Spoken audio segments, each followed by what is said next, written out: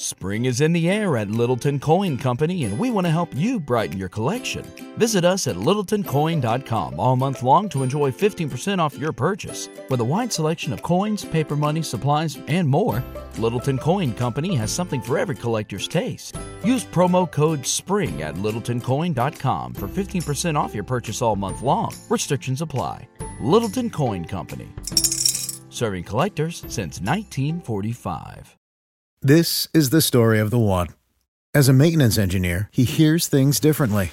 To the untrained ear, everything on his shop floor might sound fine, but he can hear gears grinding or a belt slipping. So he steps in to fix the problem at hand before it gets out of hand. And he knows Grainger's got the right product he needs to get the job done, which is music to his ears. Call, click Grainger.com, or just stop by. Grainger, for the ones who get it done.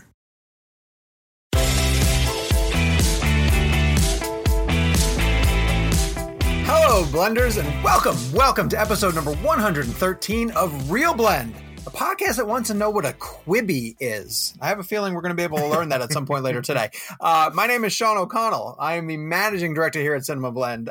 This is our continued quarantine isolation episodes, and we're going to have a ton of big movie news. We have a fun guest, and I promise you by the end of this episode, you will have a better idea of what a Quibi is, because... And we're on video today, by the way. Oh, yeah, I guess I should point that out, shouldn't I? Providing that everything goes well, you guys will be able to watch all of us together doing this podcast. And so let me introduce immediately the guys. I'm going to start with Jake Hamilton of Fox 32 in Chicago. Hi, Jakey. How are you? I'm so nervous about this because there's so often that I just zone out whenever both of you are speaking and kind of just do my own thing. And now everyone's going to know, because I usually just wait for Kevin to get done with the puns before we can continue on with the show. So usually that's time when I can check my email and see if my mom's texted me. But now everyone's going to know every little thing that I'm doing. I think by the end of the episode, too, I want a Daenerys cameo, please. We have to make that happen somehow. No, come on, get her up. The other host of the show, obviously, Kevin McCarthy of Fox 5 in Washington, D.C. Hi, Kevin. So he basically jakes a break, right? He jakes a break during the show when I'm talking. I think technically it's called a Jake break. Yeah. Jake's breaks. Jake's break. Now everyone can see what we see when Kevin and I get into a really great topic. Yeah, Jake on the goes air right now. to the phone. It's usually me. Also, it's usually me rolling my eyes. And then the extreme versions is usually when I swear.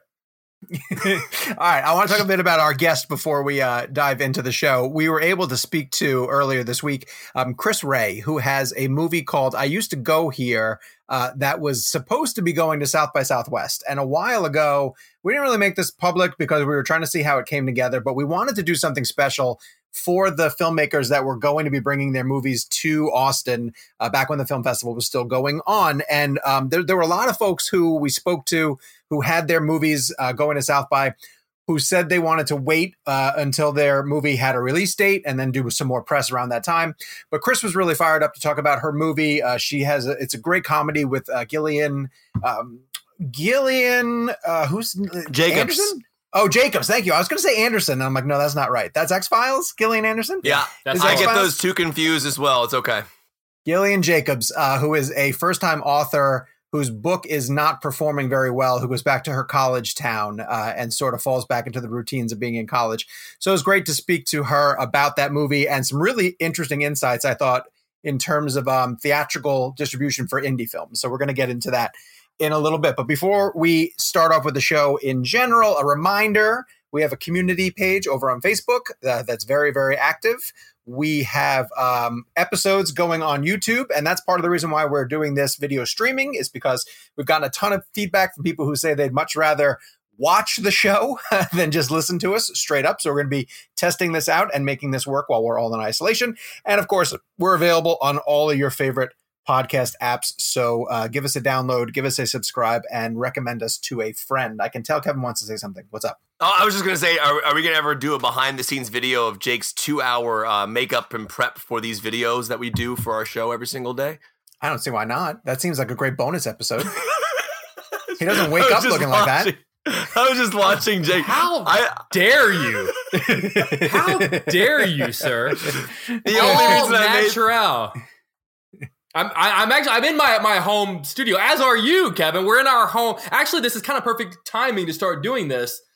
Because we all and Sean, you have one too. We all kind of have these somewhat these sort of studios because we're all broadcasting from our homes right now. So these shots look infinitely better than they would have if we had started this 2 months ago.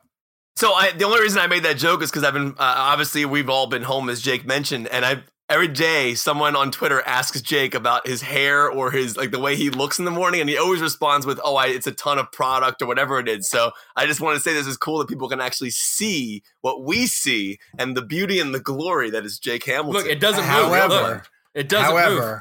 I do want to say, as someone who has been lucky enough to wake up in Jake's apartment early in the morning, he does emerge from the bedroom looking very much like that. He is camera ready at all times. Keep telling me about all the other things that you were watching in the middle of the night whenever I would wake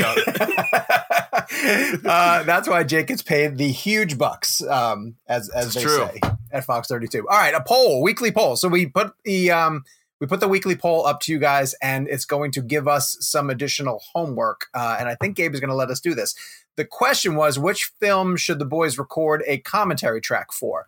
So one of the things that we wanted to do while we're in quarantine, and probably, continue doing it once we're able to get back to a normal life, is to record commentary tracks that you guys could then download as almost bonus episodes, and then watch a movie with the three of us talking over the movie and talking about why we love it so much, and maybe even single out some of the ones that we disagree on and have a fun time sort of nitpicking some things that don't work or commenting why certain things don't work. But the best way for us to do it right now is through a Netflix app called Netflix Party. Which is a way for multiple people to watch the same movie via a stream. And so we picked things off of Netflix. That's why we got these 4 titles. Each of us picked one. Jake went with Road to Perdition. I picked The Social Network. Kevin went with Bad Boys 2. And we let Gabe throw his 2 cents in, even though Gabe, are you going to be part of the commentary track? Oh, hey, look at that. Wow. Gabe's going to bless us with the commentary. I just realized really quick that Gabe was telling you to rap. And so we started telling you to rap, but people who are watching this at home didn't see Gabe, so they're going to think that Kevin and I just started telling you to wrap it up. What I loved about that moment was he was rapping Sean during the explanation of what the poll was going to be, but when it turned to Gabe being part of it, the rap went away immediately. It was stretch rap what? Stretch. What are you talking about? So I want you guys to be his simultaneous rap. So when he gives the rap sign for the audience to see, we'll tell the audience. Yeah. I need you guys to do that. Anyway, the winner was David Fincher's The Social Network. And so that was your pick. Now, that was my pick, yes. And it got 35% of the votes. I have a question for you. So the next time we do this, do our 3 picks remain and then you just get a new pick? I don't see why not. Oh, no. Okay. Because I'd like to do Road to Perdition at some point. Here. I have an idea. Yes. I have an idea. So since Sean went first, the next time we do a poll, the 4th slot has to be Forrest Gump. And if that gets chosen, we got to do Forrest Gump. I mean, that seems fair. Because Forrest Gump is going to get chosen, and I don't want to watch Forrest Gump with Sean. That's just going to be a miserable experience. I think I would make sure that it's a miserable experience for you. I kind of would like to sit there and hear Sean's thoughts on it during the movie. I think that would be an interesting If we do experience. that, then we have to do a commentary of Endgame, so that way you can wake me up at the end of the movie when it's exciting, and then I can say something about it. You know, I love the fact that movie is trending now because people just need joy in their lives during these really dark times. It's not. No. Let's clarify. Yeah. The end is trending. The final action scene when things got good is trending. No. It's not like the entire 18-hour long movie where nothing happened is trending. That one scene is trending. Remember when the Russo brothers stuck a landing after 11 films and 23 films in 11 years? They didn't. Remember when they did that? Like? They didn't what that's like? 23 films. Let's ask J.J. Abrams what that's like. J.J. knows how hard it is. He didn't do it. Skywalker. I know you do. So anyway, the point being that I think we're going to be recording a commentary track for Social Network because you guys chose it. So we're going to pick a day. Much like Real Blend, Blend, it's about a group of friends that just start tearing each other apart and end up hating each other after working on a project for quite some time. I would like to personally thank everybody who picked my movie. Thank you very much from the bottom of my heart, because I've been looking for a reason to go back and revisit the masterpiece from David Fincher. But we can also get to Road to Perdition sometime, and I wouldn't mind doing. I don't want to watch Road to Perdition with you anymore. Dude, I told you I need to catch up with it again, and I haven't, so this is a good opportunity to do so. So we'll figure that out and put it on our social media channels. I can't get mad at you. You're watching Leftovers for me. I can't get mad at you. I am, and I'm enjoying it too. I rewatched Bad Boys for Life last night, and when Marvin shows up again from Bad Boys 2, that might be my favorite callback. You guys know what today is, right? Bad Boys. Oh, the anniversary of the first 25th anniversary of Bad Boys. That's pretty awesome. Honestly, that's the best Bad Boys one. Everybody out there listening to this show, I'm just going to plug, in case you're watching us for the first time, we interviewed the directors of Bad Boys for Life. That's available on Real Blend. Just search us on iTunes. But watch Bad Boys 1 and 2. They're both on Netflix, and Bad Boys for Life's on VOD. It's a great trilogy. It's really fun at home, too, to be honest. Speaking of other directors that we were able to interview, I teased at the beginning of the show that we sat down with Chris Ray, fantastic filmmaker who was bringing her movie called I Used to Go Here to South by Southwest. We wanted to give her a platform to talk more about her filmmaking process, the distribution future of her film, and various other things about behind the scenes of making that comedy. So without further ado, this week's interview with the director of I Used to Go Here, Miss Chris Ray. So I had I Used to Go Here circled on my South by Southwest calendar. I was so excited to go down there in Austin and see it. And I was hoping that you could just sort of explain to our audience who maybe have never been to South by or never even been to another big film festival like that, what a film festival screening can mean to a movie and why fests like that are so important to the industry. Oh, geez. Yeah. Well, it's, the movie is an independent film, which means that we paid for the movie ourselves. They were like financiers, investors that like put money into it. And then we go to a festival. Well, there's two reasons you go. One is because you want to share the film with an audience, and that's the best way to do it with a movie at that stage. And then the big, second reason is to try and sell it. So it's also a market. So you're presenting it to an audience, and the hope is that these not just film lovers are in the theater, but in addition, there's press and there are distributors, people that are their whole purpose is to buy independent films and then to market them and put them out to the public, whether that's in theaters or selling it to a streaming service or something like that. So that's, what we were really looking forward to is like, we have this really fun movie. We were set to screen it in a theater that seats 500 people. That was, more likely than not going to be a sold out screening full of enthusiastic audience members who would hopefully laugh and have a good time. And we were certainly looking forward to like enjoying that aspect of it. For me, as a director, I've been living with this movie. I started writing the script probably 3 years ago. So I was like, it was all for this one moment. So that was like a big disappointment. Just for me, like, personally, but then in addition to that, we were really nervous because we thought, well, how are we going to sell the film?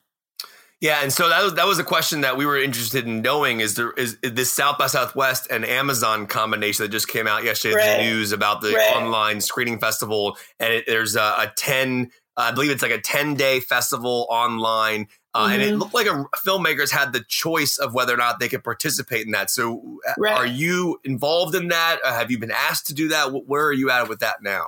Yeah, we were asked. I think everybody was asked. And unfortunately, we had to turn down the opportunity. As much as I would love to do it, the financiers and the people that have a vested interest in the movie being sold feel rightly that this would possibly hurt our chances of actually selling the film. Oh, interesting. How so? Well, if a distributor, let's say IFC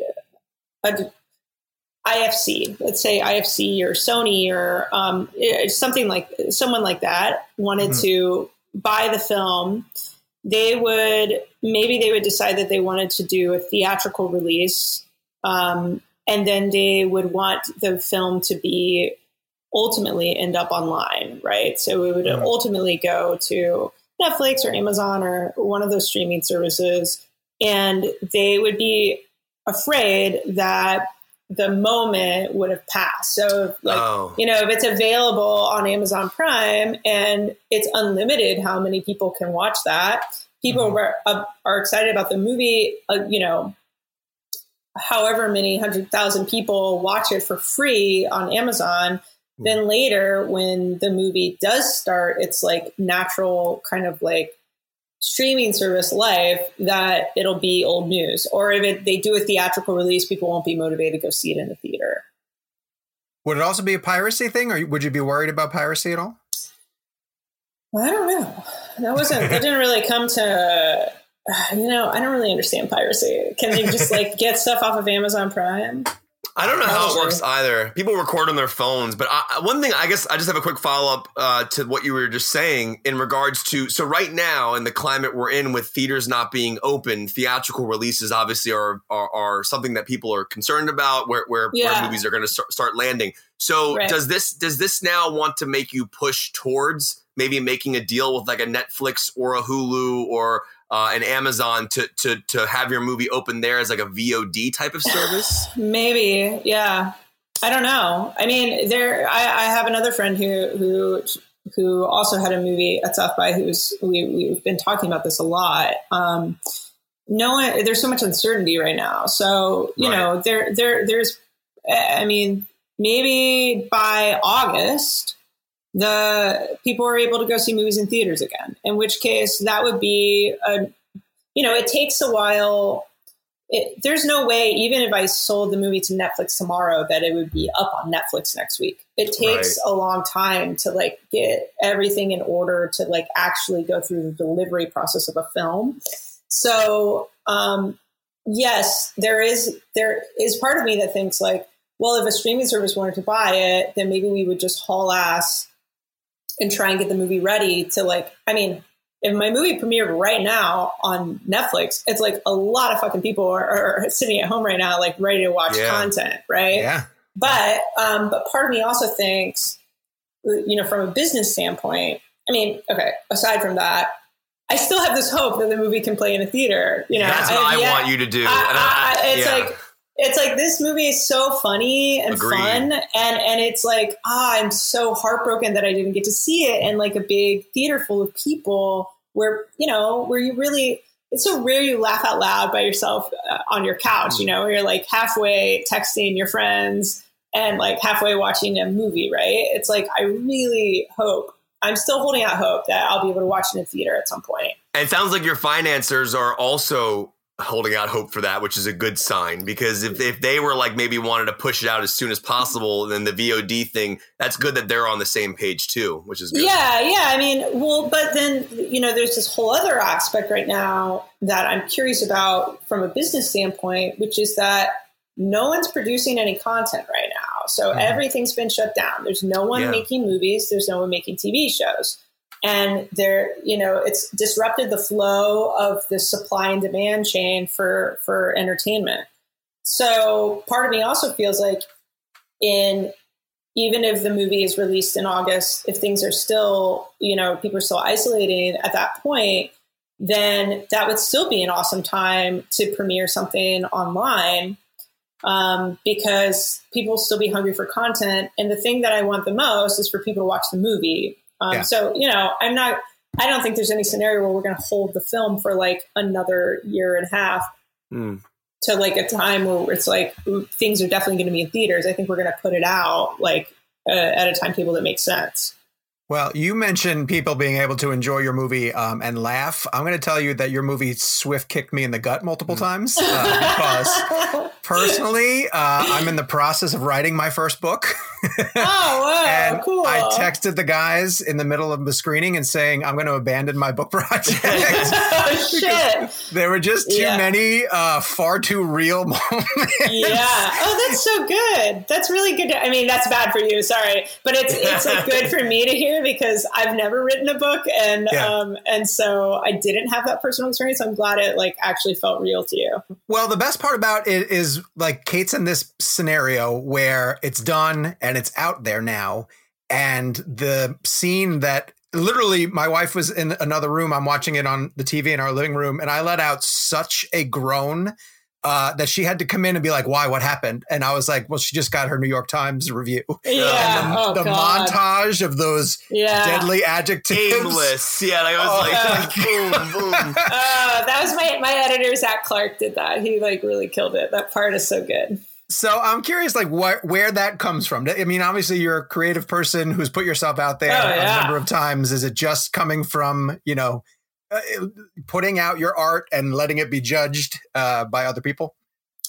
Yeah, I mean, that's so, oh God. I mean, the worst thing, in fact, I even got a review for this movie that I mostly got positive reviews, which has been great. But I got a review that it wasn't negative, but there were like a couple of lines in there that were like, yeah, but she, like, what was up with this?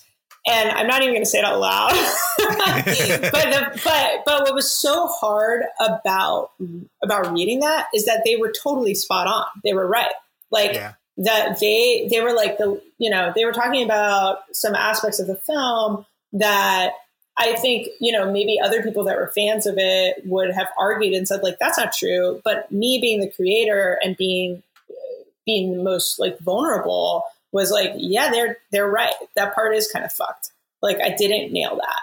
And I think that's like what's going on with her in that moment too, is that she really knows her book isn't good.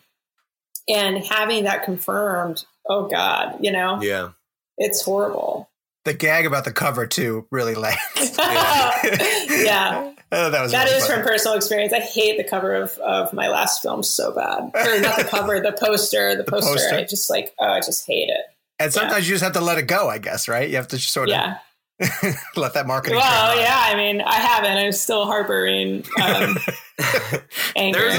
There's a line in the film where she talks about this idea of her book being restrained, right? And kind of real life being more restrained, and the story she was telling was more bold. Or I'm sorry, the stories that you see in movies and books are more bold, and she chose to go a more restrained route with her own book. Which didn't connect somehow with the reviews and people.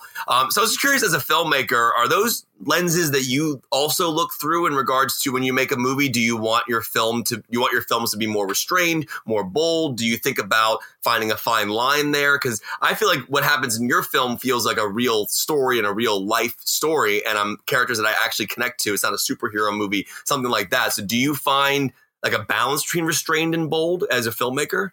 Oh my God. I mean, that's all like that. All of that sentiment is like totally personal as a creative person, where I struggle. I struggle writing anything that doesn't feel like it could happen in real life. Interesting. That's like that's where I draw my stories from. And if something doesn't feel realistic, I just can't seem to write it. And that's part of what people like about my movies, is that they do feel real. They're really grounded. And this one is more of a stretch than anything else I've done, because there's sort of some wacky parts and funny characters and stuff. Yeah. But even in that realm, they're still pretty grounded, considering, but I like stuff that's crazier than that. I like stuff that's bolder, and I respect it. And I want to stretch myself creatively toward that, but I just can't. And part of it is maybe I'm just unpracticed. And part of it, I think, is that I have a fear of doing that. It's like much easier, I think, to make something that feels more real, because you can always, defend it with with what is actually happening or what's happened to you or people you know. Whereas like, I don't know. Yeah, I just struggle with that myself. So I think, I found that to be a really interesting dynamic that I just never really thought about it like that, and it made me think about what films seem more restrained and what films seem more bold, and maybe what films find that center ground. So thank you for answering that. I always thought that was a very interesting line. Yeah, cool. Thanks. Chris, I just think that the character of Kate is so perfectly tailored to Gillian. Because there are moments where when she regresses a little bit and falls back into the college routine, if it's another actress, you almost don't believe it, right? Like you'd be like, oh, she's too far removed from this scenario. Yeah. I can't buy that. Did Kate on paper change after you cast her, or were you just so lucky to have the two seamlessly mold together? I want to say definitely I was lucky. I think Gillian is just like, she's just like, Gillian is really, she's just really a fucking great actress. Yeah. She's really, really good. And then I think, she got attached early enough that as I went back, I think I had like a year where she was attached to play the role before we actually shot. Okay. So when I went back and did drafts and rejiggered things, I didn't change anything crazy, but having her in my mind was really useful. And then in addition to that, when we got to set and started working, Gillian definitely had influence over lines of dialogue or, moments that happened. We would talk at length about would Kate do this? And she would definitely weigh in and decisions were certainly made based on her input. Mm-hmm. The Bradley Cooper bit is it's so deliberate, obviously, because the name is so recognizable. And there's even a moment where Jorma even says, I just go by Brad now, because I would assume that within the world of your movie, Bradley Cooper also exists. Totally. So I was curious where that came about. Like, why was that it was so specific? It's so really funny. I just want to know why. It's like, I don't know if my answer is going to be satisfying or not. It's because I wanted that character. When I was came up with that idea of her just hooking up with this guy that she had known when she was in school. There's always those people that just stick around. Yeah. The college and I think that's what she is kind of tempted to do. So I loved that she was faced with someone that's actually made that decision and could see they seem cool at first and attractive and whatever. And then she can see that they're just a fucking skis ball. Right. And I thought, I really want this character to be one of those friends, one of those people that that no matter how well you know them, you call them by your first and last name. Right. Because I have friends that I always call by their first and last name, and I was thinking of it. Sometimes I get stuck on names, and I was just all I could think of was Bradley Cooper. And I knew that Bradley Cooper, I couldn't use it because he's a real famous person. So I was like, I can't use Bradley Cooper, but I just put it in as a placeholder. And then after time, I was like, fuck it. Bradley Cooper's such a commonplace name. It's not like I named him Arnold Schwarzenegger or something, It's Tom Cruise. There's probably a million Bradley Coopers out there. It's just Bradley and Cooper are such common names. Yeah. So does he know about this? I have no idea. Probably not. Wait a second. So once the movie comes out and that bit becomes a thing, are you is there a worry about using the name at all, or is it legally because you're okay? Legally we're okay because it's such a common name, and all they care about legally is there a Bradley Cooper? Is there a well-known Bradley Cooper in Carbondale, Illinois, which is where the movie takes place? Oh wow. So, and they couldn't find one, so we cleared it. But there's other things that you coming up with a title of a book. I think our original title for her book was Seasons Pass.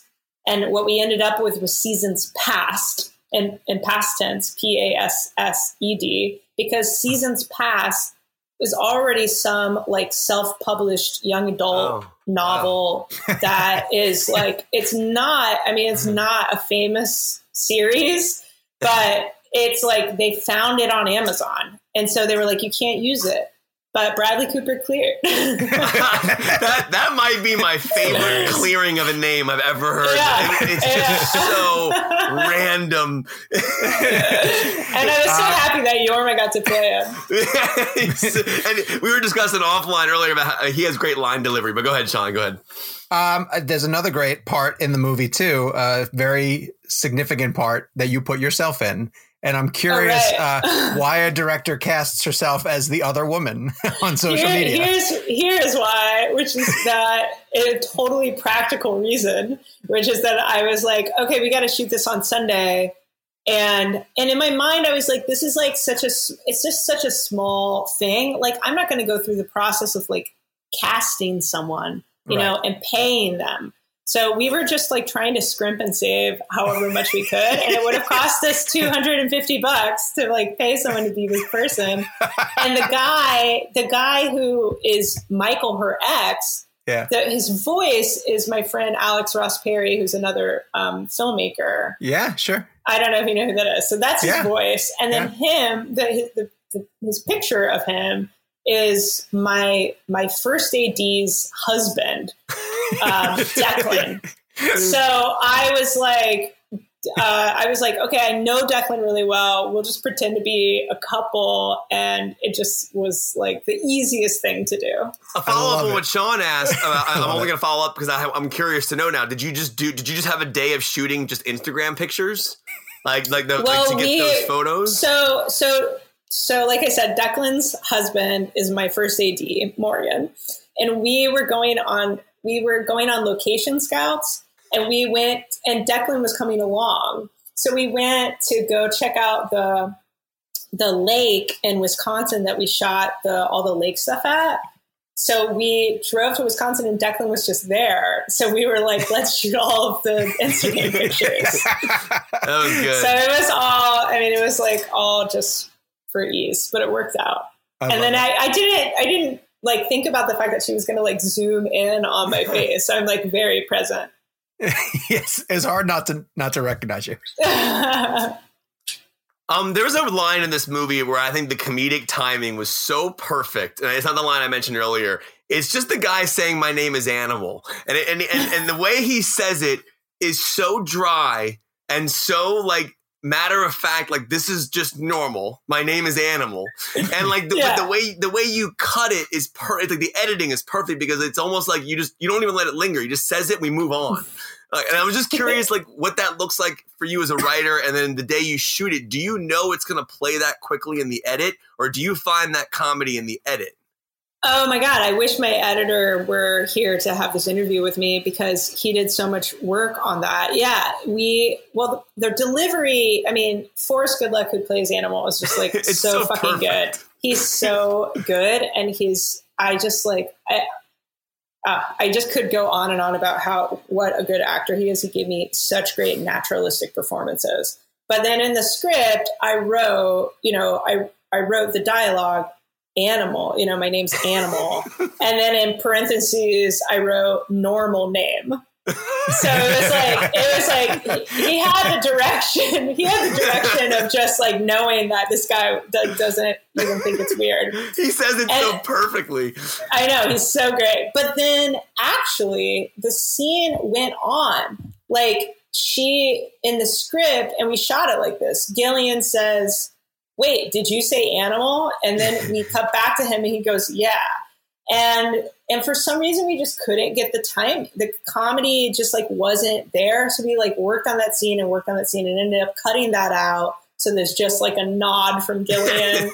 and that I'm so glad it hit for you guys. I mean, this is what it is so sad about not having seen the movie with an audience is like, sure, you're not sure if this stuff lands until you watch it with a big crowd of people.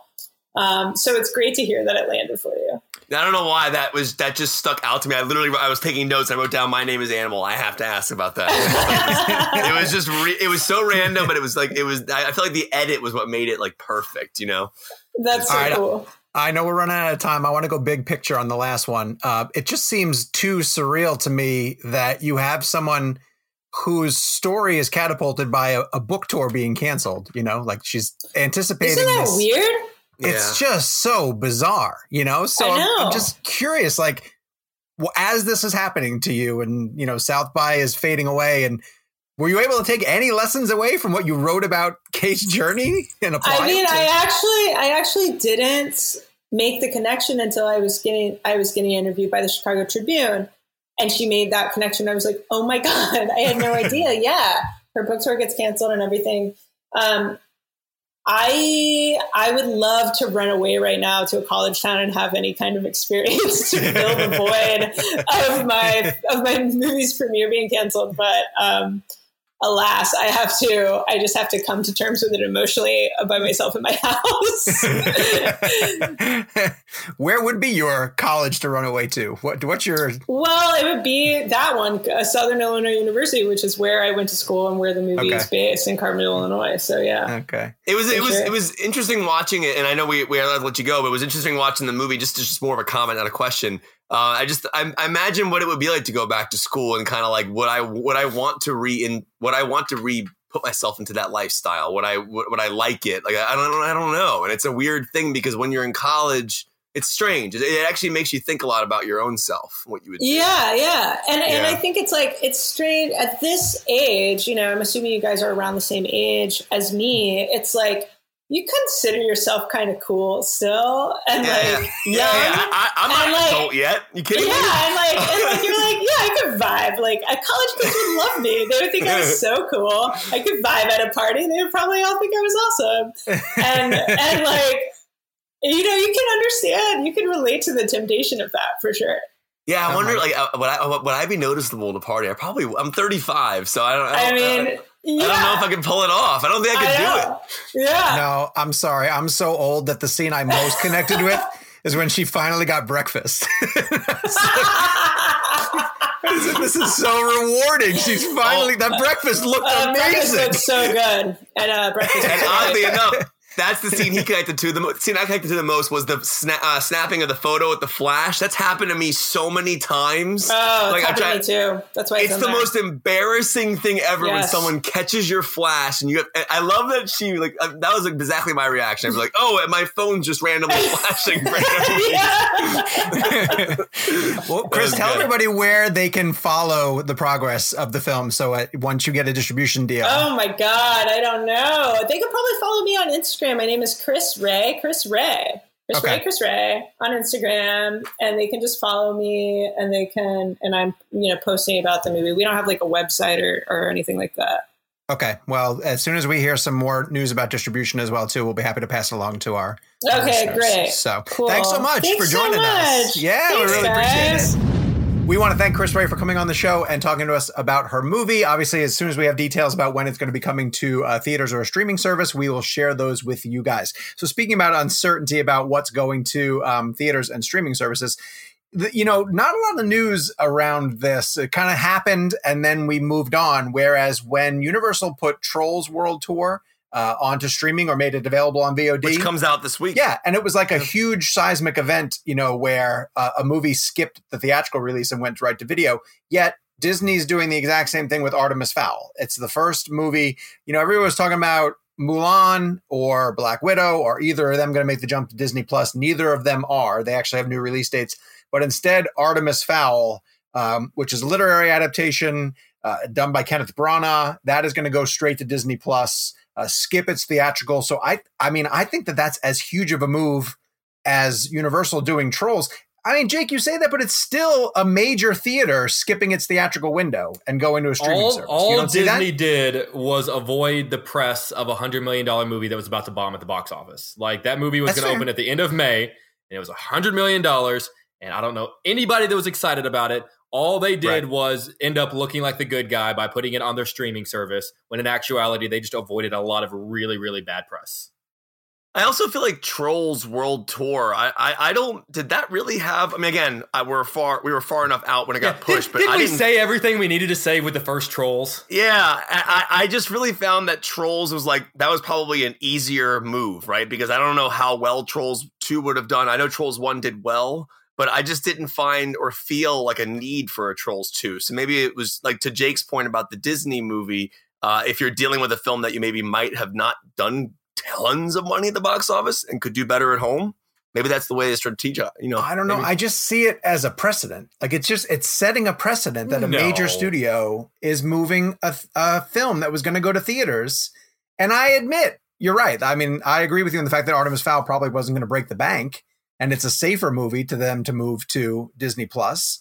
But there's a reason why they're not moving. Yeah, but they're not moving Black Widow. They're not moving like these major tent poles because they like. To Jake's point, why do you choose that film to go to VOD? Because, like Jake said, it's probably the smartest one of the bunch to put on VOD that would not reflect poorly on the studio. I really think so. Like if they moved Black Widow tomorrow, that would be that's a seismic problem. shift. Like that's when we start talking about, wait, what is about to happen? Right. But yeah, I really don't, unless we're talking about a movie that was going to open 50 million. Like I would even be amazed if somehow A Quiet Place Part 2 had ended up on VOD. Like that's when I would go, okay, maybe we're really venturing into something. But Artemis Fowl tracking at like 60, right? Yeah. But Artemis Fowl and Trolls 2, that doesn't get my blood pressure up. Yeah, so you're saying they were trying to. I'm sorry. I just think the interesting thing about Quiet Place is that you're with that film being indefinitely postponed. I wonder how early they had that September 4th date locked in. Do you think they knew it was September 4th when they delayed it? And just didn't announce it? No. You think they found it within the delay? I mean, keep in mind, whenever they delayed it, we didn't really have, not that we have now, but we didn't really have any kind of a grasp on what the timeline for this whole deal was going to be. So I still think that they're continuously figuring things out. I think that there are movies that have received new dates that are going to end up being pushed back as we continue to, evolve our understanding of what this timeline is going to be. Right. And that goes into that question. Yeah.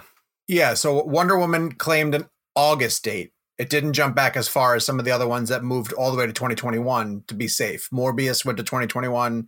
F9 went to 2021 just to let everything sort of clear out.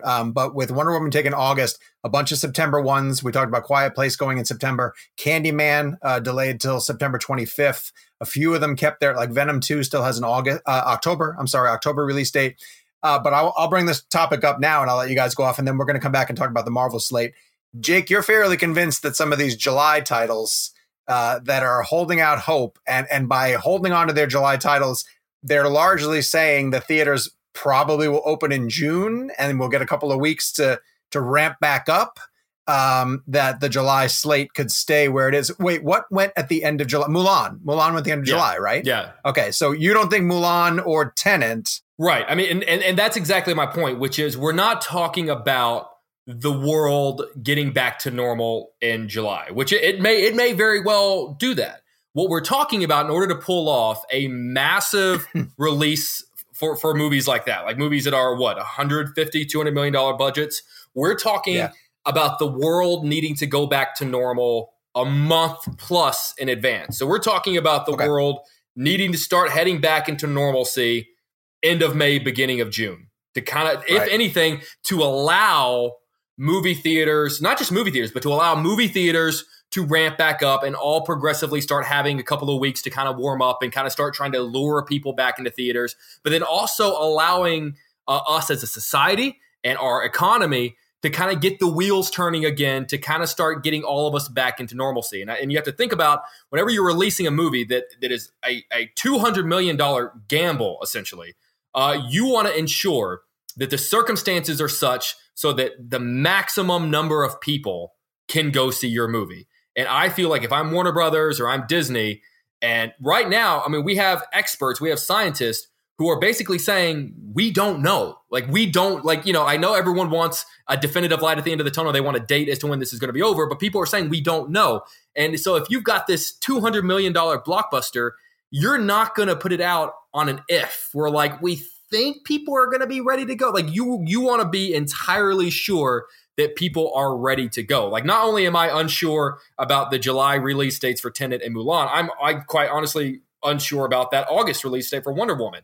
Come September, I'm feeling pretty confident. And also those movies have a lot less to lose. Like, I mean, Candyman and Quiet Place are not Mulan and Tenet. We're talking two completely different games. And I just think that the timeline in which we, as moviegoers, movie theaters, and economy as a society need to be back, greased wheels, back to normal.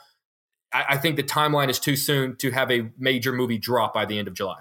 Kev, thoughts? I mean, this is a more of a discussion about emotion versus logic. So in regards to me specifically, sure. I think I'm just looking at this from a super optimistic standpoint in the sense of not obviously we all want theaters to come back to the way they were. We spoke to Jeffrey Katzenberg yesterday, Jake and I did, for Quibi, and he sees definitely a future for the movie business, doesn't know what it's going to be. But with this particular situation, with the August move to Wonder Woman from June to August, and then the Mulan move from March to July, when you start putting things within that July-August window, you're starting to maybe look at a light at the end of the tunnel kind of situation, right? Where you start thinking hopefully about maybe whether or not we could be, what if we're through the end of April, we're great in the mid-May. Again, I have no idea the science. And that's what I'm saying. Like with Jake, you're saying like it could be August or September. That's also is just as much of a guess as July and August would be, I would argue, because we don't know what's going to happen. We have no idea. Obviously there are guesses as to when things are going to peak and when things are not going to peak and different waves that are going to come. So I don't know. We saw China, right? They closed their theaters, they reopened their theaters, and then they closed them again. So I have no idea if that's going to happen for us. So I think, to Jake's point, they're placing these films in these placeholders because maybe they're grabbing those dates just in case we're able to reopen. The other side of it would be, do they truly see a possibility that theaters could reopen by placing Mulan? But they don't see anything though. Like they're watching the same news we are. It's not like they have an insight as to like what's going on in the world. Let me throw something out there too, just as a thought, because you hear certain politicians who talk about like we have to get the economy going again. We have to open back up regardless, right?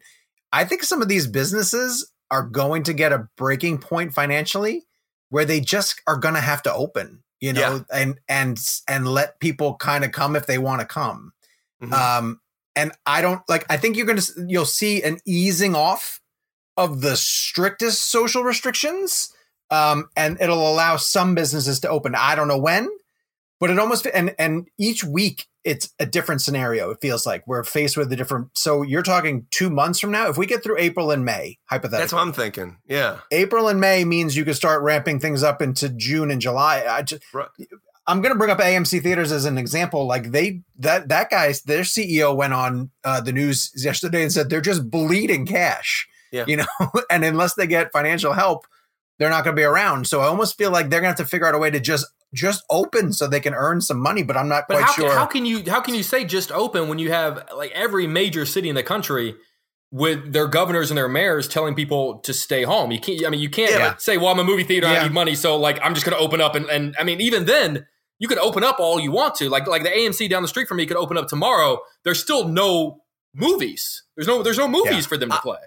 I guess my idea of a movie theater is no different than a restaurant. I think it's a crowd of people in a enclosed space, and people more so in a restaurant. You're talking, your particles are flying out of your mouth. Obviously that happens when you're in a movie theater, chewing and talking to your friends as well. But so I guess if you're thinking that movie theaters aren't going to be open until August or September, that means restaurants as well. So to Sean's point, I would argue that, again, this is just I'm just comparing the two because they're crowded spaces. It's different though. That's apples and oranges. Because restaurants can do takeout. That's the thing that it helps them, that they can do a takeout and do some partial business. I'm talking about opening restaurants. Like, but like the sushi place down from me could open tomorrow and like be like black and white and be good to go and turn on the lights and they can start serving sushi. The AMC turns on their lights tomorrow.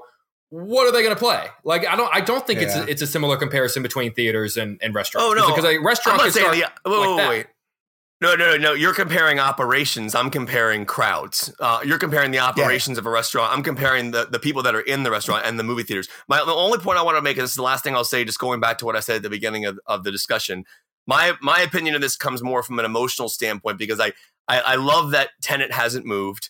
I love that Tenet is staying in place on July 17th at this moment.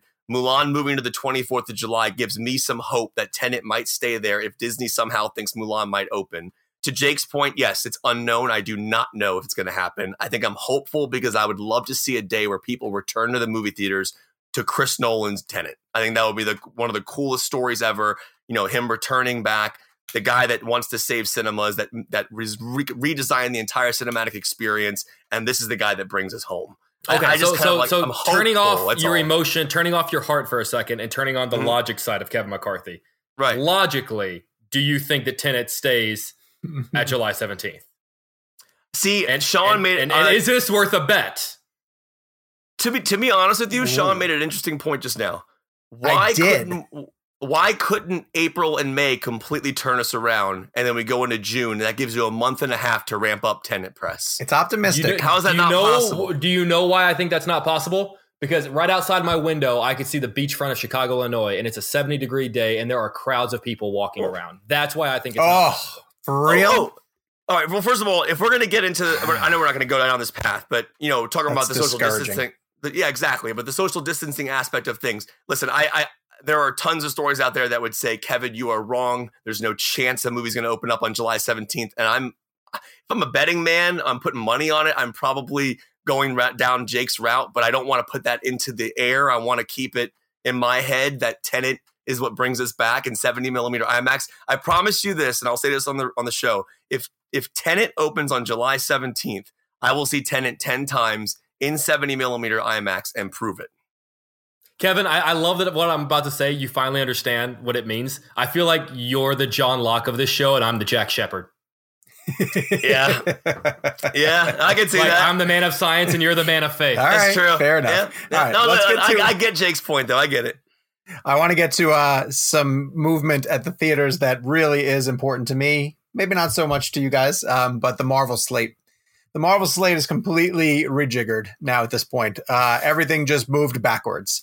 And so the new dates that are available, thank you. Black Widow takes the Eternals spot and everything moves backwards from that point on. I just want to talk about some of the ramifications of it because it puts some movies in weird positions. I want to get you guys' opinions on this. Obviously, we won't have a Marvel movie from Spider-Man Far From Home, which was July of Isn't that crazy that that's the last Marvel movie that we've seen? Yes. And now the next one arriving will be Black Widow in November 6th. So a year and a half between their slate. And they were ramped up to a point where they were going to start doing 3 a year. And now because of everything that's happening, they're far delayed. Black Widow makes sense in November. I think Black Widow will be fine in November. The Eternals as a new origin story-ish even kind of works in this February 12th slot, which it now has. Shang-Chi moves to May 7th, 2021. And that to me is very unusual. This is a brand new hero that nobody really knows, no household recognition name to them. And that's theoretically, if everything holds, going to be the summer blockbuster kickoff slot, which goes to large franchises. You could argue the same thing for Guardians, though, but that was August. Sure. Yeah, it was. But I thought the May kickoff slot should be at Guardians 3, or it was supposed to be Doctor Strange 2. Yeah. It was supposed to, a long time ago before Disney fired James Gunn. But even when it was Doctor Strange 2, that made a little bit of sense. It was a sequel to a property that people kind of understood. So Shang-Chi is going to kick off the summer blockbuster season in 2021. That moves Doctor Strange 2 back to November. Thor Love and Thunder follows it. And now they've confirmed Black Panther 2 and Captain Marvel. Is there any chance that Shang-Chi Marvel films shows up in any of the earlier films, much like how Black Panther showed up in Civil War to kind of give like a soft introduction? Probably is there any chance that they would now maybe not even the stinger, but in a low key role like Black Panther was in Civil War, just to kind of introduce who he is to people? Definitely not in Black Widow, because I'm pretty sure that's done. Right. But Eternals now has the ability to go back and reshoot some stuff or add some stuff. So yes, there's a very real possibility that they introduce the character in that way. To Jake's point back and regarding what the unknown of the scenario that we're in, a lot of these movies you're talking about were either in pre-production, production, whatever. Some of these films, obviously, depending on how long this lasts, if this keeps going, how does that affect the slate? I would imagine Falcon and the Winter Soldier probably has story points that factor into what happens in Black Widow. I would imagine that WandaVision has things. I don't understand how Kevin Feige's even. I'm envisioning that Christopher Nolan chalkboard when he's explaining Inception or whatever it was, or Memento or something. I can't remember what it was, but that's how Feige's head must look. I have a lot of confidence in Kevin Feige, but I guarantee you he's having sleepless nights right now. Oh, yeah. He is balancing a connected universe. And you're right, it's the Disney Plus shows.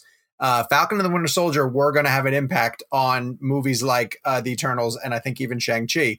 WandaVision was supposed to feed directly into Doctor Strange, and now that's not coming till November of next year. So I wonder if those get delayed, which is weird because Disney Plus is struggling as it is, and they need original content. So you think they'd want to rush those shows into theaters, but they're not it almost done. feels like, well, they're not done. And it almost, so when I threw out, Jake, earlier that like theaters need to figure out a way to just open, you're right. Theoretically, they can't do that because they don't have product to show.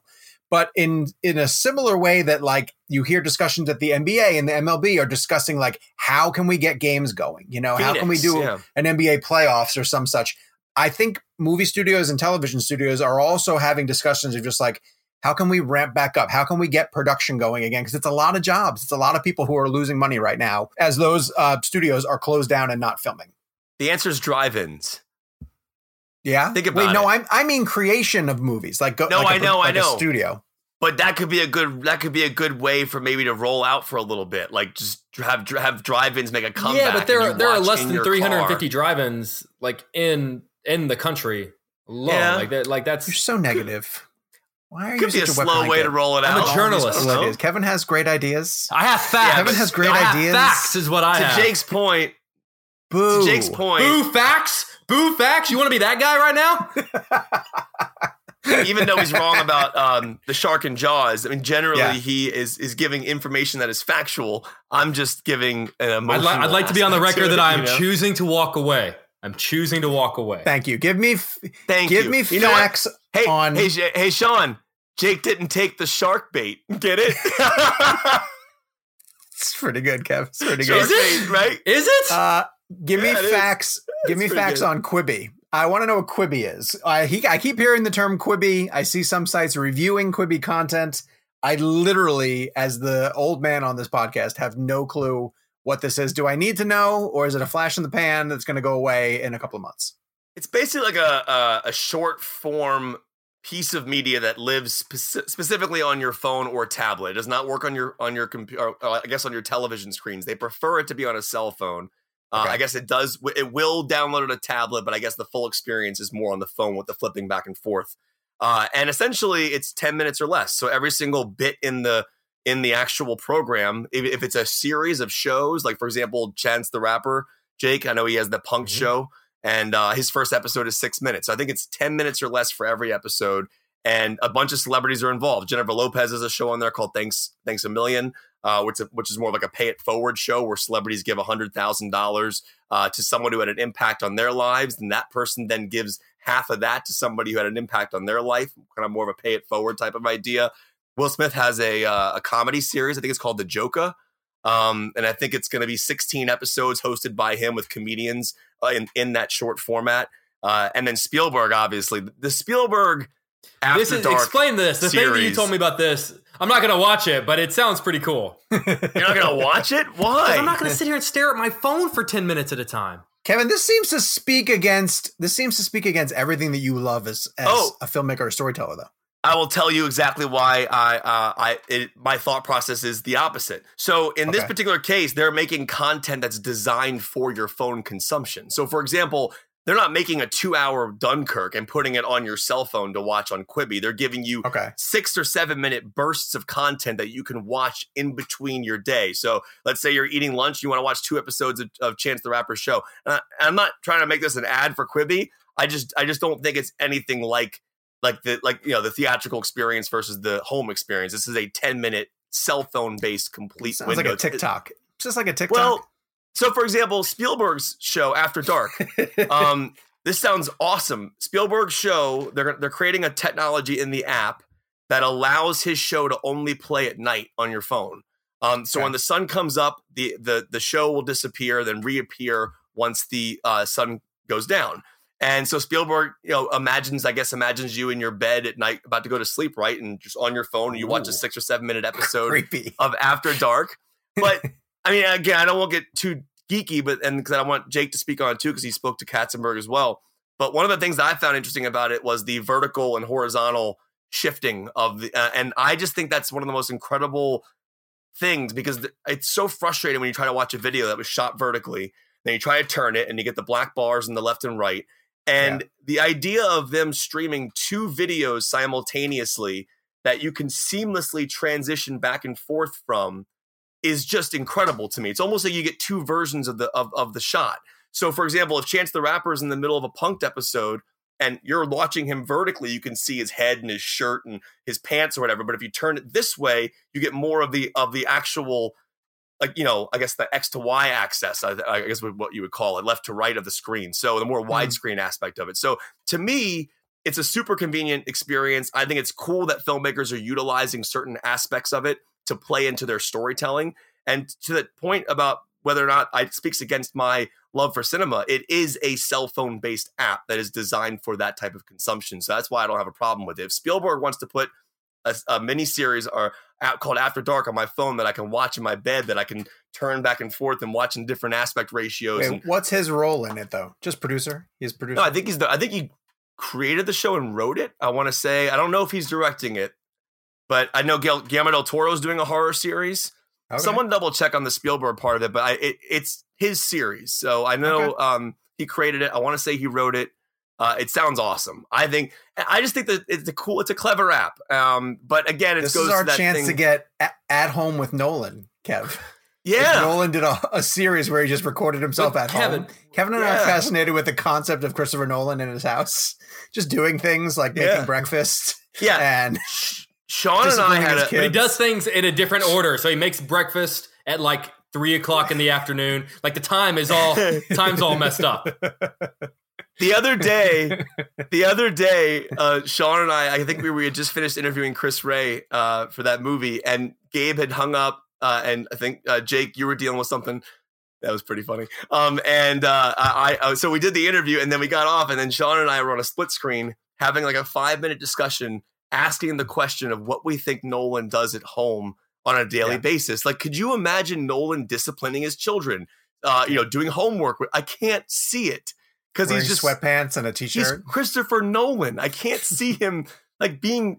And what do you think? Like when his kids are being brats and they like want to run upstairs and like slam their door to like, what do you think they yell? Like, you've never won an Oscar, and then they like slam the door. I said, could you just imagine like you have dinner with Christopher Nolan every night? Like you just get to sit down and like have dinner with Nolan. Although for him, he's dad. This is a question that I think would be interesting. And Sean, you as a father, I know Gabe's wrapping us up, but just real fast because I think this is an interesting question. If you are Christopher Nolan's child and you are a fan of your dad's work, can you geek out with him about it? I'm telling you, as just from speaking from experience, they probably are not fans of his work. Wait, how could you not be a fan of Interstellar? Like, they don't care. You aren't. Yeah, I would say you're asking the wrong guy that question. They are so bored listening to their father talk about it. There is no way that Christopher Nolan's kids don't appreciate Dark Knight. There's no way they don't appreciate it. That's very possible. Their dad directed Dark Knight.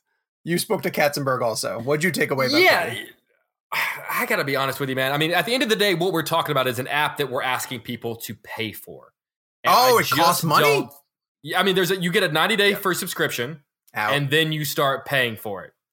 And I mean, we're talking about like we live in the wild west of streaming apps. Yeah. And I got to be honest with you. Like, yes, Kevin, you're right. Whenever I said like, I don't really want to watch a 10-minute long video on my phone, and you're like, you're on your phone all the time. But it's different. It's one like when I'm on my phone, like texting you guys or doing whatever. I'm also like running around doing different things. Very rarely do I stop in my day and watch. I mean, even if I pull up like a YouTube video and it's like 7 minutes long. Part of me goes like, oh God, like 7 minutes. Like that's so a Sean, long all time. Those reaction videos, Jake just goes right to the end.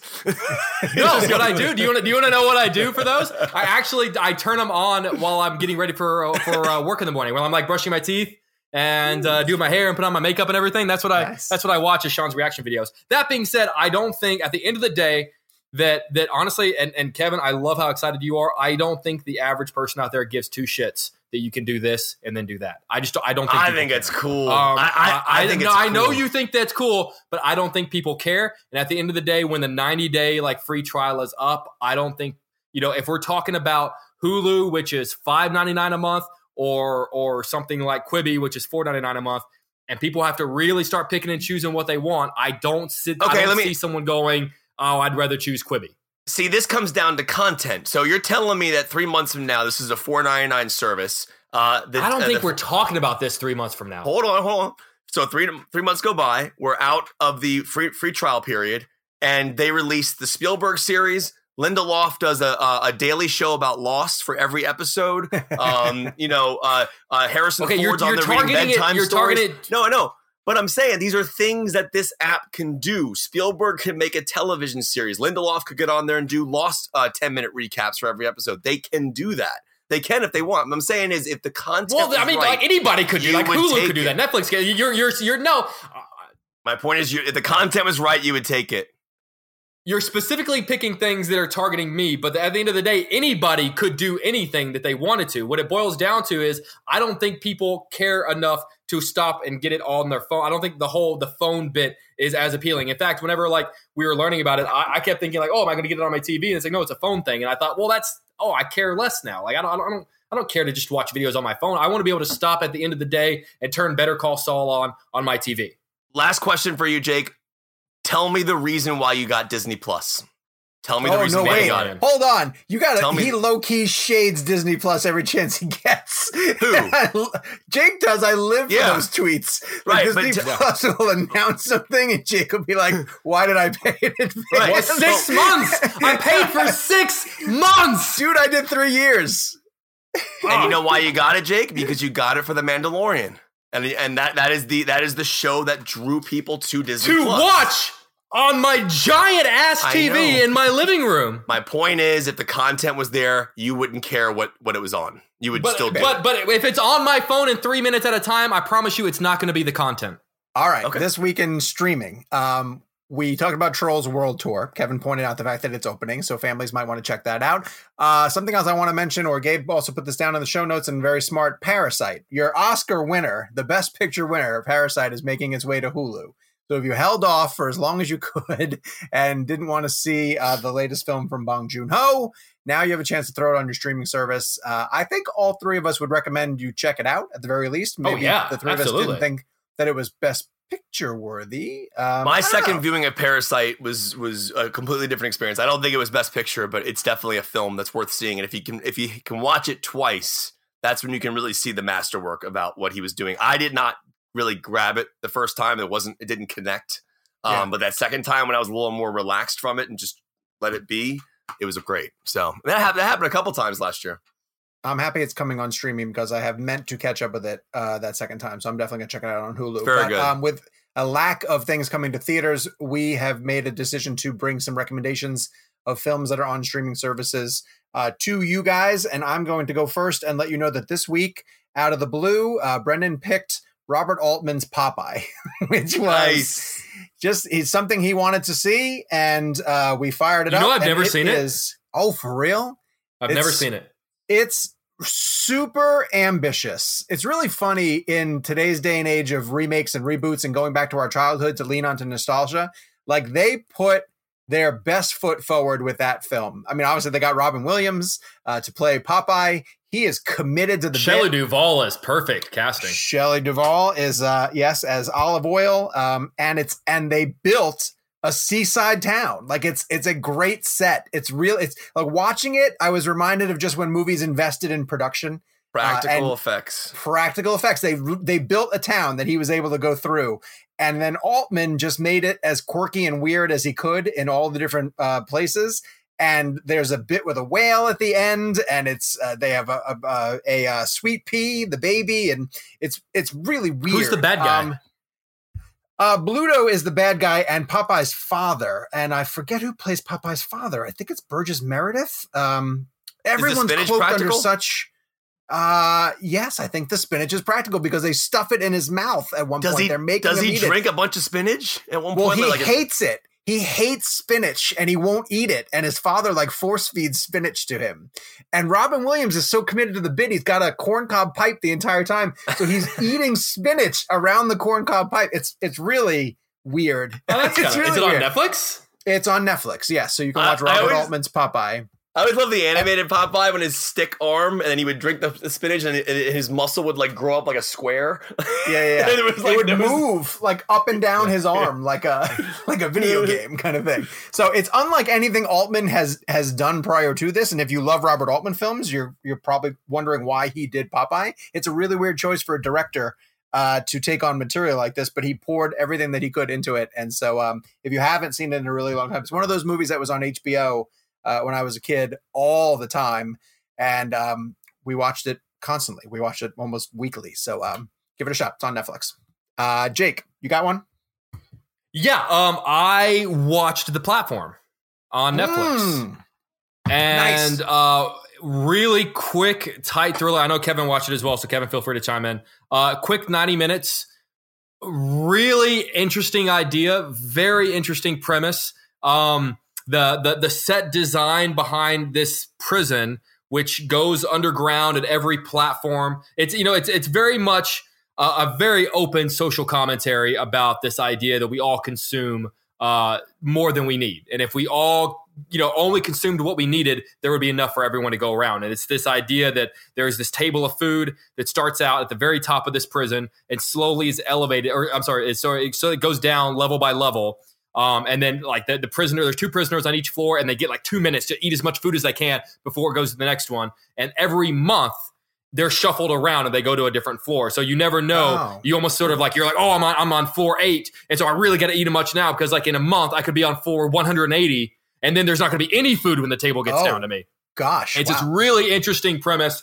And it kind of continuously starts like revealing more and more rules as you go along. Great performances. It is in Spanish, but like we've said 1,000 times, just watch it and you kind of forget that you're doing it. I will say, without getting too much of the ending, sort of left me a little bit like, okay, all right, like that's interesting. It's I don't want to get into it too much, but really, it's a quick 90-minute thriller. Brutal. Hard R, but absolutely worth a watch. Yeah, it's pretty nasty. I made the mistake of putting on The Platform when Laura and I were going to bed one night, and it's not a good before bed movie. Yeah, cannibalism started happening, and I was like, I can't really watch that before I go to Probably sleep. Probably not a good dinner movie either. Yeah. But honestly, it was very intriguing. We actually meant to finish it. I do want to finish it. I just kind of watched it at the worst time possible. I went to bed with those images, which was not fun. But it's a pretty nasty film, especially what's weird about it? The nastiest stuff for me was the eating. Not even the violence. It was like the way they would eat. Oh, just how they're like shoving food into their mouth. Yeah. Oh, the food already looks. By the time it gets to them, it's gross, and it's been like it's like picked over food. It's like leftovers. Imagine like 40 different groups of people going through your food. Yeah, Justin Theroux's down at the bottom, but imagine all of the food from 40 people above that has been picked apart. And so imagine getting a chicken wing that has like one sliver of chicken still left on it. You have to bite into after 10 people bit into it. It's like nasty. Kev, do you have a nicer recommendation for us? I do. I was going to take this on a little more comedic route with Sin City. Oh, nice. No, just not comedic, but this is no question. I saw this 3 times opening weekend. It's streaming on Netflix. It's still one of the most astounding cinematic achievements I've experienced as a film fan. Rodriguez shooting the entire film essentially on green screen. One of the coolest featurettes ever. If you have the Blu-ray or the DVD, I've mentioned this in the show before, is the 12-minute sped up version, about 500% sped up, of the entire film without visual effects.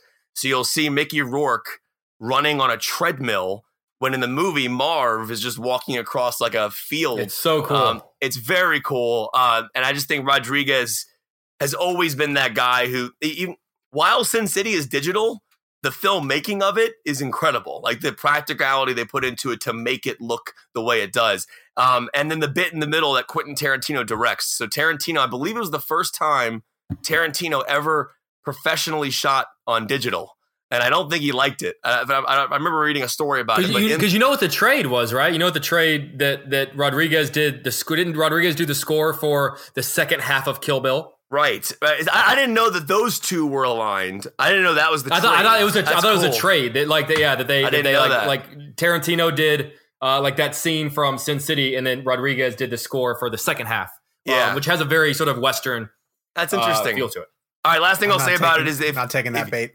If you do watch the Sin City movie and you want to know where Tarantino's scene starts and begins, it's the scene with Clive Owen and Benicio del Toro in the car. Del Toro has the gun in his head. It's a great scene, but Quentin directed that. It's fantastic. If you haven't seen Sin City, check it out. But after you're done, just watch the featurette because it'll blow your mind. The filmmaking process that Rodriguez went through to make Sin City. It is. I can't believe that movie love the bookend. exists. I think that's my favorite part of Sin City is the Josh Hartnett, the beginning and the end. That's my favorite part. I got obsessed with it so much that the reason I put it in my underrated is I went out and bought all the first edition comics. So I have like the one-offs. I have like this some of the coolest Frank Miller stuff you'll ever see. It's so awesome. That movie's amazing. Wait, did you just give away your underrated 2000s pick then? No, I do. I don't know if Sin City. I still have the DVD as well. That's the one that came with the featurette. That's the one that has it. Yeah. So the one Jake is holding up right there, that came with a copy of The Hard Goodbye, right? There should be a copy of The Hard Goodbye inside there, right? The actual Frank Miller graphic novel for Hard Goodbye. Yep, there it is. I have a weird one with Bruce Willis and Jessica Alba on the cover. That's the theatrical. Well, we're movie fans, Sean. Sin City was three Frank Miller books. It was Dame to Kill For was the sequel. Oh, look at this one. Kevin, go right into your. This one has theatrical and recut, extended and unrated versions. Ooh. Well, now we're just measuring. Kevin, kick off on our underrated 2000s split. Jake, look, I forgot I had this. I thought Lauren I thought we threw this away. Oh, look at my you two. God. Let him kiss. This was one of my most prized possessions I ever had. There it is right there. The movie in high speed green screen. And Gabe comes back. Right. We haven't moved on yet. That's the best part. No, we gotta go. We're going into our blend game. Underrated 2000s. Yeah. Lots of great recommendations from the audience, but first we get to go. Jake, take us home. My choice for underrated 2000s is the Darren Aronofsky film, The Fountain. Oh, I almost went with that. Okay, but wait, I want to emphasize this to everybody too. This is from 2000 to 2009. We're still going to get one more decade out of this. Right. I think, theoretically. Yeah. Okay, The Fountain. Because we're going to do the 2010s, The Fountain, I think, is one of the most beautiful, heartbreaking, but also hopeful dissections of what it means to live and of what it means to die and to leave a legacy. I think the score and Hugh Jackman's performance, which unfortunately has been like reduced down to that meme where he's like looking up at the sky. It's one of the most beautifully filmed, most beautifully realized movies I've ever seen in my entire life. I almost feel like just maybe within the past few years, and maybe because like he hasn't put out, I guess he put out Mother. I'm trying to think of things he's like. Everyone's kind of gotten cold on Aronofsky a little bit. Yeah, Noah I didn't think was great. Mother I liked. But I feel like we're sort of kind of losing sight of how much of a genius Darren Aronofsky is, and I kind of feel like he needs to come back into the picture a little bit. But even when talking about the genius of Aronofsky, I feel like people don't talk about The Fountain enough. I asked. They do The Wrestler or Black Swan or films which are Requiem for a Dream. Amazing films, but Clint Mansell's Fountain score. It's so good. Yes, it's one of the greatest scores of all time. But I asked Hugh Jackman one time. And about, it's just with movies that are coming out on DVD, and a lot of times they find a second life. I said, what is a movie that you wish people would go back and discover? And I got to be honest with you, he said something that I couldn't remember what it was. I know and what I he said. No, okay. So wait, because then I went back and said, what? But not The Fountain. And he goes, no, we made The Fountain for a very special, specific group of people, and those people love The Fountain. He goes, I made The Fountain knowing it was never going to be this $100 million movie. He goes, but whenever someone comes to me and tells me that they love The Fountain, I know exactly what kind of person they are. And it says a lot to me. So that actually kind of, yes, I do think it's an underrated movie, but that always kind of stuck with me that like, okay, maybe it is supposed to be this kind of like little gem that has this little club of people that love it and appreciate it. But if you've never seen it, it is the most gorgeous reflection of what it means to live and what it means to die and what it means to carry on an existence and what it means to not just exist, but to live in this world and do something. It's truly just a remarkable, remarkable film.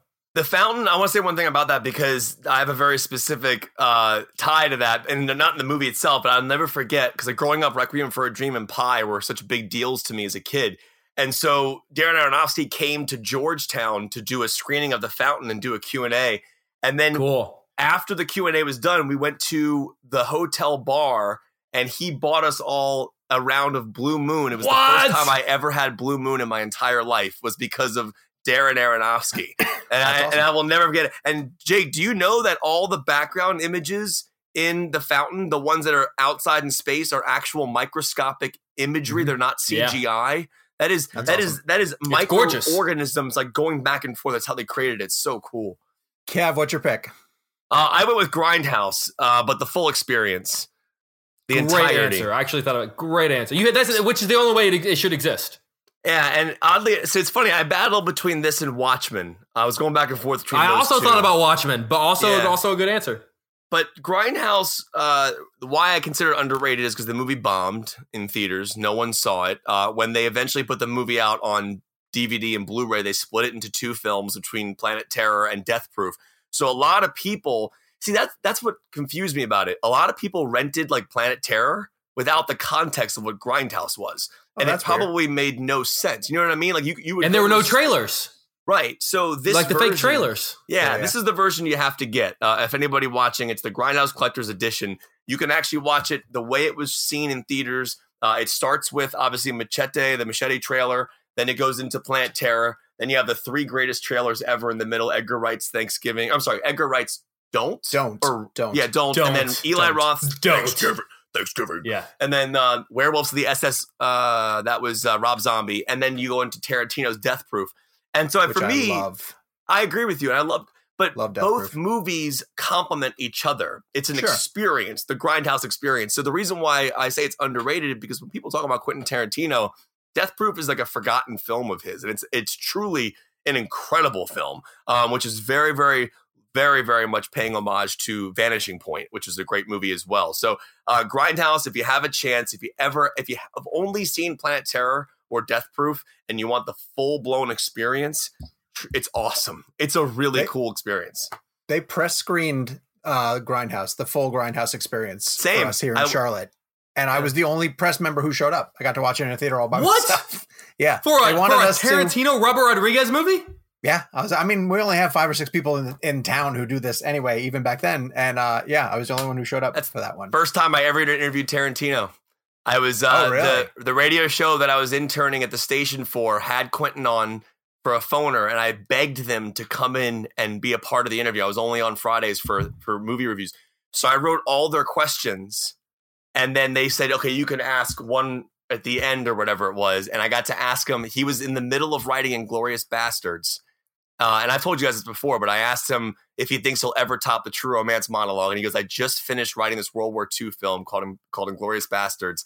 And I think I might have topped it. Like just the timestamp of that will always freak me out because Bastards is like one of my favorite movies ever. And but then Grindhouse years later, he told you why. We became best friends with him. His Bastards monologue is the best. All right, my pick is a serious downer. And I hate to sort of bring the game down on a downbeat note, but mine is United 93. Paul Greengrass's film. Great. 100. That's the best pick of all three of these. Sorry, Jake. I love your pick too. That's perfect. Sorry. It is a masterpiece that no one wants to watch. And I can't. It's hard for me to argue with you. But it's one of the most visceral experiences I've ever had in a theater. There's a lot of talk here about how bad the coronavirus is and how it's the equivalent of Pearl Harbor and 9/11, but I don't think we're ever in our lifetimes really going to, I hope to God we don't, but experience the horror and the shock that came with September 11th. Like that's always going to be something that haunts our generation. And Paul Greengrass figures out a way to tell a story from that day that relives the day, but still finds a way to tell a heroic story of the passengers on United 93 who have to figure out over the course of this flight what's happening. And then storm the cockpit, essentially. And it's done in Paul Greengrass style which is a lot of handhelds, milking the tension. It has one of the most amazing scenes, two, and I'm going to spoil them for you if you haven't yet seen the movie, but I have to talk about them. One being when the second plane hits the tower, he chooses to show it from he's in the air traffic control room, which these guys are the geniuses who control flights are trying to figure out in the moment what the hell is going on, and they don't know, and it's terrifying because we have the hindsight of knowing everything that's going on, but you're watching these guys try to figure out, like, why aren't these planes responding and what's going on? And then you see over their shoulder in the far distance the second plane hit, and that's the real footage. Oh, is it really? Oh, I didn't even know that. So what he did was, I'm so happy you brought that up, and I don't mean to cut you off, but that is one of the most astounding scenes I've ever seen. And from what I can gather, if you watch the scene closely, he shoots it kind of overexposed a bit. That way, the actual footage of the day matches his film photography. Wow! And I think I'm almost certain that footage is the actual plane. That I remember specifically talking to someone about that. Look it up, but that is the footage, and he blended it together by overexposing. I think it looks very well done. It's not. And then I remember it's hard going to watch. going into that film. I remember thinking, like, how are you going to make this movie interesting when everybody knows what happens? Like, I always have that sort of question in the back of my mind when you talk about real events. And I was also in the back of my mind thinking, like, how are you going to end this movie? Like, how does this movie come to a close? And it's one of the most shocking and satisfying endings I can remember seeing in my lifetime. And then to see that movie underperform just bummed me out because it's so well done. Like, it's such a masterpiece. But he got a Best Director nomination, didn't he? I think he did. I think it even got It didn't get Best Picture, but he got Director nominated.